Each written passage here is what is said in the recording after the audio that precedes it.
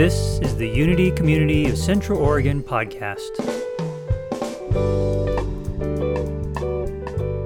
So that was important for me to do because I want to start my talk off sharing a little bit of behind the scenes of this week leading up to this moment. So has anyone ever heard of imposter syndrome? Yes. So as the days passed, getting closer and closer to Sunday and closer to this moment of stepping into these shoes on this stage to share a talk about love, I caught a severe case of imposter syndrome. Now, thankfully, it didn't include a fever or a cold or a cough or a sneeze, thank goodness, but it did cause this tremendous pit in my stomach. And it wasn't the expanding, butterfly, effervescent, nervous excitement pit. It was dense, heavy, contracted energy. So I sat with that. What was that all about? And if I'm going to put the truth bomb card on the table, I would say the last couple of months, it has been hard for me to find firm footing standing in love. Now, I see a few of you shaking your head. It's entirely possible that I'm not the only one who has been feeling like this, not only for the last couple of months, but maybe for the last year and a half. So I sat with that, and I said, okay, if I'm not standing in love, then what am I standing in? What do we know what the opposite of love is? Fear. So if I'm not standing in love, then I'm standing in fear. And what's the antidote to fear? Love. So here I was. I had made a commitment to come and simply share, at a minimum, some stories about my journey of love, and at the best, hope that it inspires a little bit of hope in someone here in this room or online with us who might also be sitting or standing in fear and needing some sort of shift into love. So here I am. I pulled the big girl skirt on, I put on my I have superpower bracelets, and I showed up. But I forgot to mention that the whole time I had this little voice, this very positive, very loving, very encouraging voice telling me all the time this past week, well, what the heck do you have to share with anybody that has any value about love? So that was not real helpful in this predicament. So I also know what best to do with that little voice is to give it a hug and say, thank you very much, your wisdom has been heard, and I've got it from here. But I did make a little peace treaty, if you will. And the peace treaty was that at the beginning of my talk, I would make a disclaimer. And that disclaimer is, I am not, by any means, an expert in this subject. I am, however, an expert participant in the topic. And so let me preface that a little bit more. So I say here, my life has been filled with love. All kinds of love, you name it. Beautiful parents, beautiful family love, amazing friends. I'm surrounded by horses and dogs and cats and nature. I have beautiful kids, a beautiful husband. So much love from day one. I'm very blessed, so thank you very much for holding that blessing with me. So as I looked at that journey, there's a couple different phases that stand out to me from coming into this world as this beautiful baby to this moment where I'm here sitting and talking to you about a wedding dress, a bumper sticker, and a tattoo. So I would say in the name of love, I've done a lot of different things. I've moved states to a state. I've left states. I have changed jobs. I have changed my hair. I have made mixed tapes and scrapbooks once upon a time. I'll date myself a little bit. I've climbed to the top of mountains, and I have run long miles. And I don't even really like to run long miles. So in essence, when I was feeling this fear, what I was recognizing is that I was following a pattern of running towards love and then running away from love.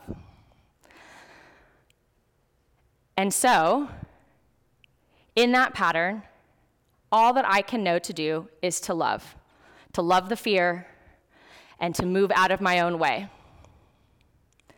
So again, we have this beginning where I come into the world filled with love, and then I move into a childhood where I look back and I think my parents have been married since they were 20, 21. They met in college. They're intact. They're celebrating their 50-year wedding anniversary next year. Amazing. So I have this beautiful role model of what love is, and I have this idyllic picture of what it means to be in a loving home. I have a younger sister. We have a loving relationship.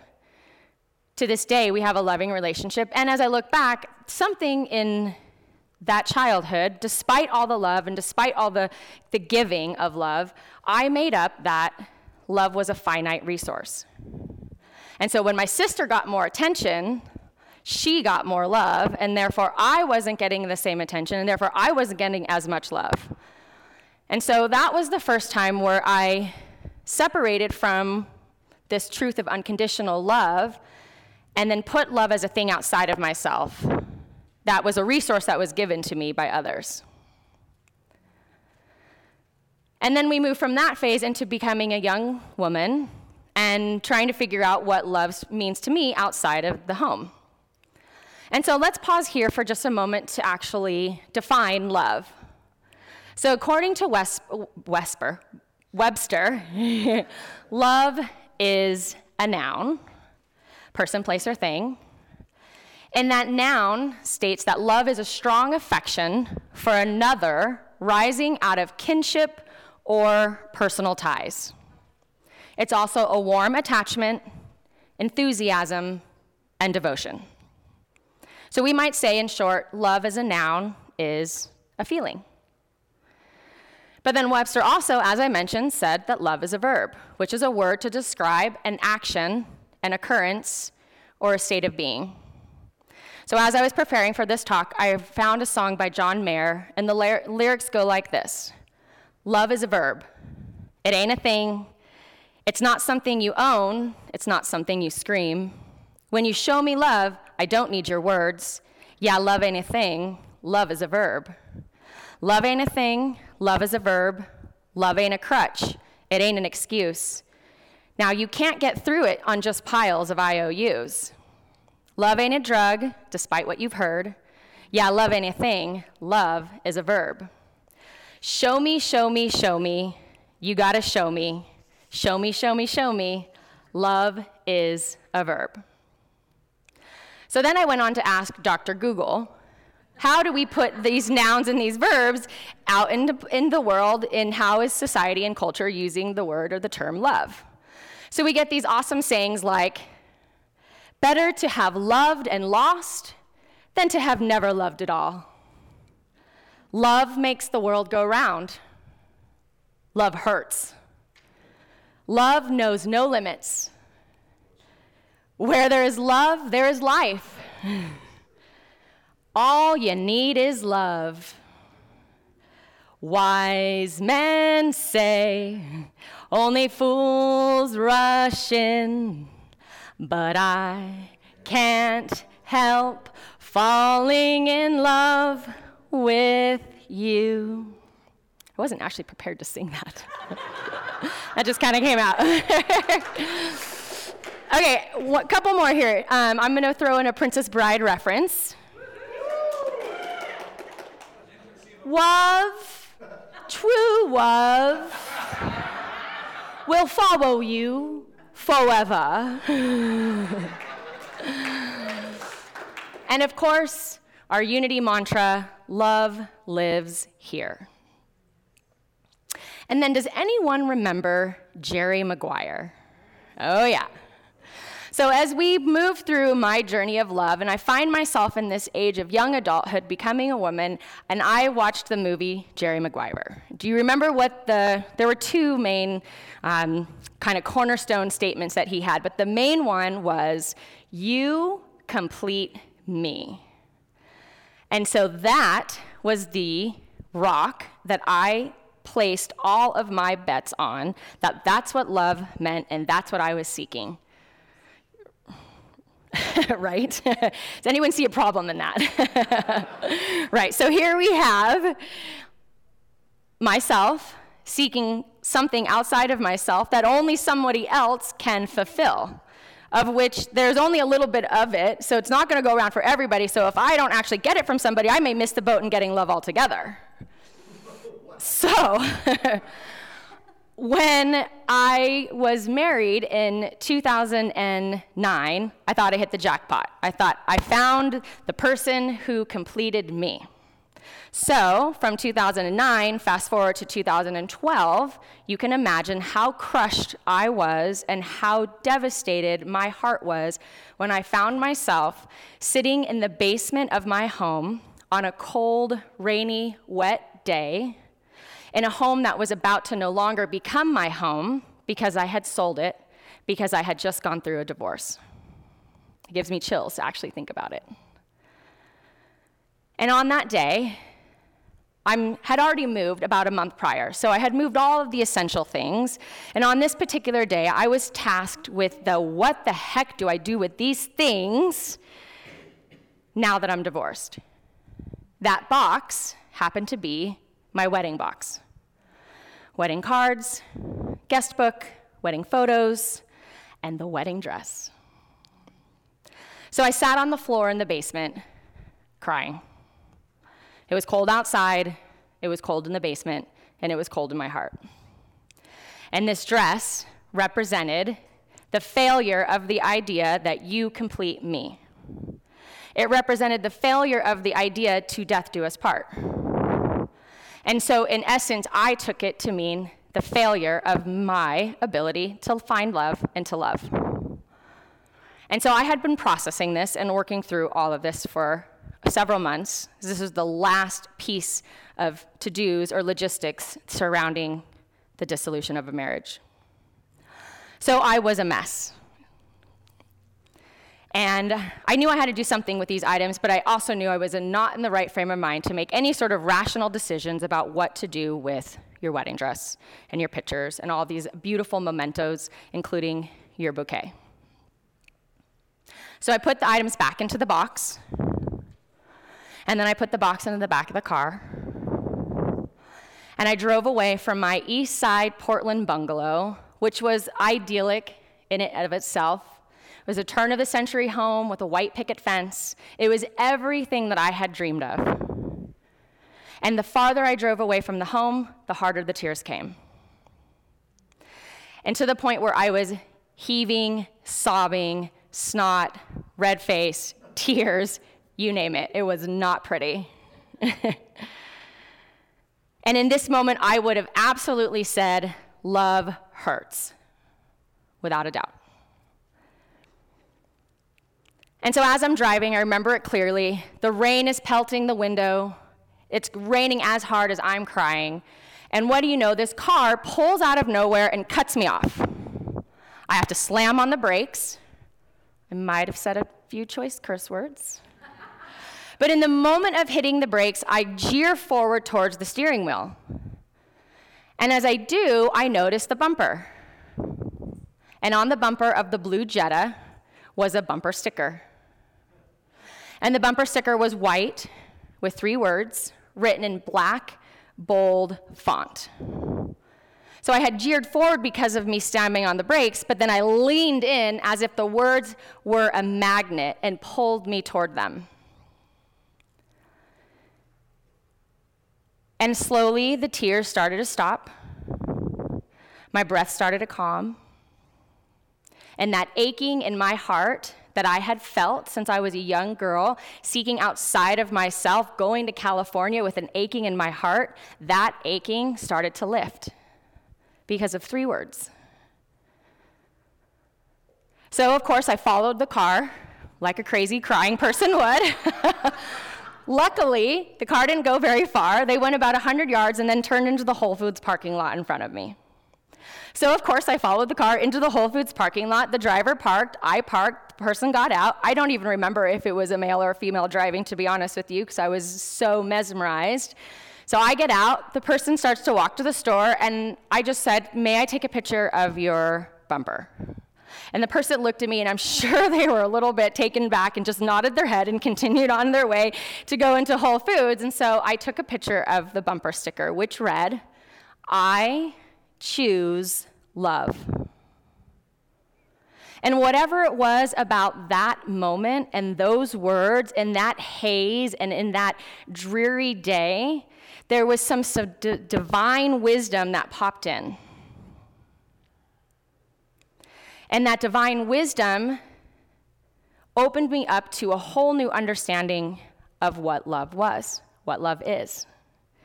So in the same instance, this movie reel is going in the back of my head, and I see all the relationships that I had been in, all the failed attempts to find someone to complete me.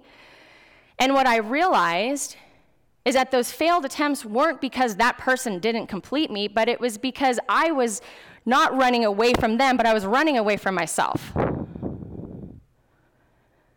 And what I was running away from was the fact that that person, however they showed up, either exposed me a lot or a little to this limiting belief that I had inherited somewhere along the line that I am not complete. So my next phase of love and campaigning for love was I choose self-love. And so from that, I kind of kick-started this notion that I needed to go complete myself. And so I did this fun thing where I dated myself, and I wore this big black fake diamond ring on my wedding finger, and I went on dates by myself, and I had all this time just kind of seeking a false notion to an extent, but better than the you complete me notion.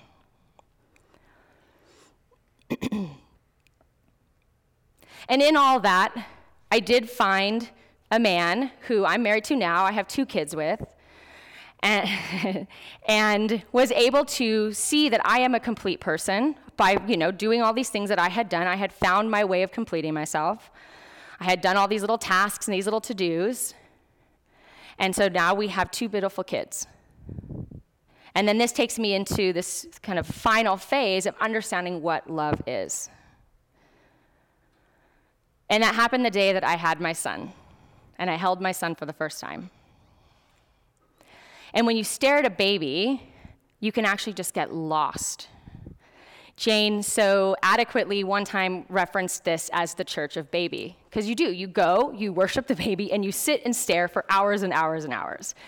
And there's some point where there's this blur that happens when you're staring at the face of a person, whether it's a baby or any other person, where things start to actually get a little bit like those squiggly lines when you're looking at the road and it's a hot day. And you start to see the truth of who the person is. And it's easy in a baby because they've just come out and they have no flaws. And when I held my son for the first time, I was able to see in that moment that I never needed to complete myself. I never needed anyone to complete me. I came into this world complete. You came into this world complete. We all came into this world complete. Because we are that divine spark of spirit. So we are that essence of good, whole, complete.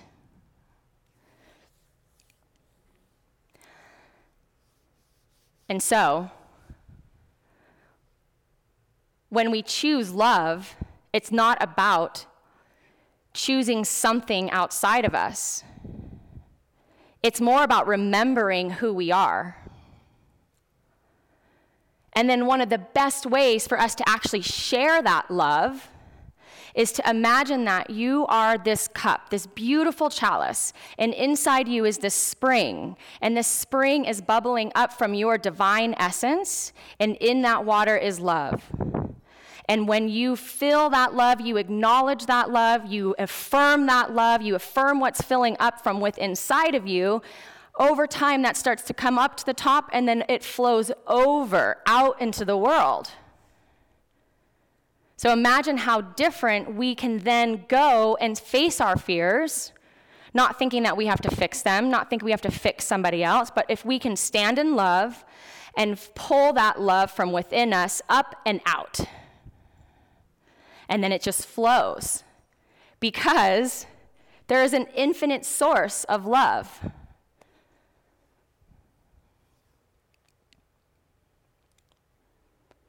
So yes, love is a noun.